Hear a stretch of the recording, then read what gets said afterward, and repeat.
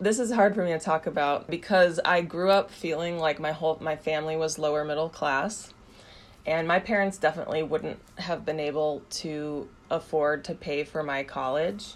Like, I knew that. And so when I started looking for colleges, I looked for inexpensive places to go. And that's one reason I ended up at a city university, even though I didn't grow up in the city.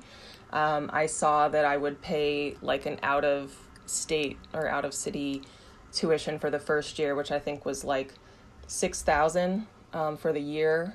And then in the second year, it would go down to $3,000.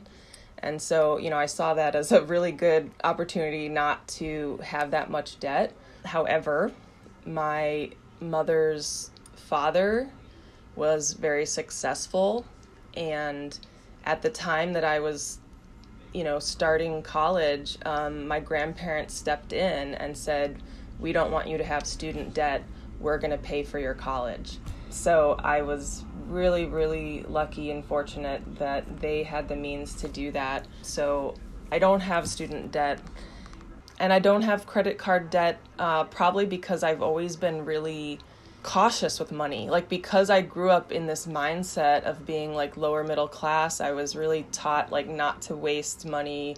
Yeah, I don't know, buying my clothes at thrift stores since middle school, just anything, and like keeping things until you can't use them anymore, repairing things if you can.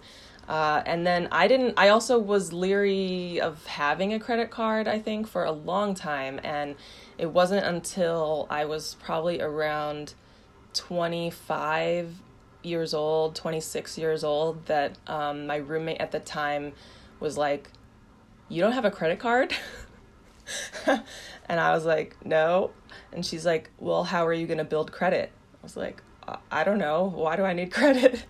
She's like, "Well, what if you want to buy a car someday, or you want to buy a house one day, or whatever, you need to buy something." I was like, "Oh,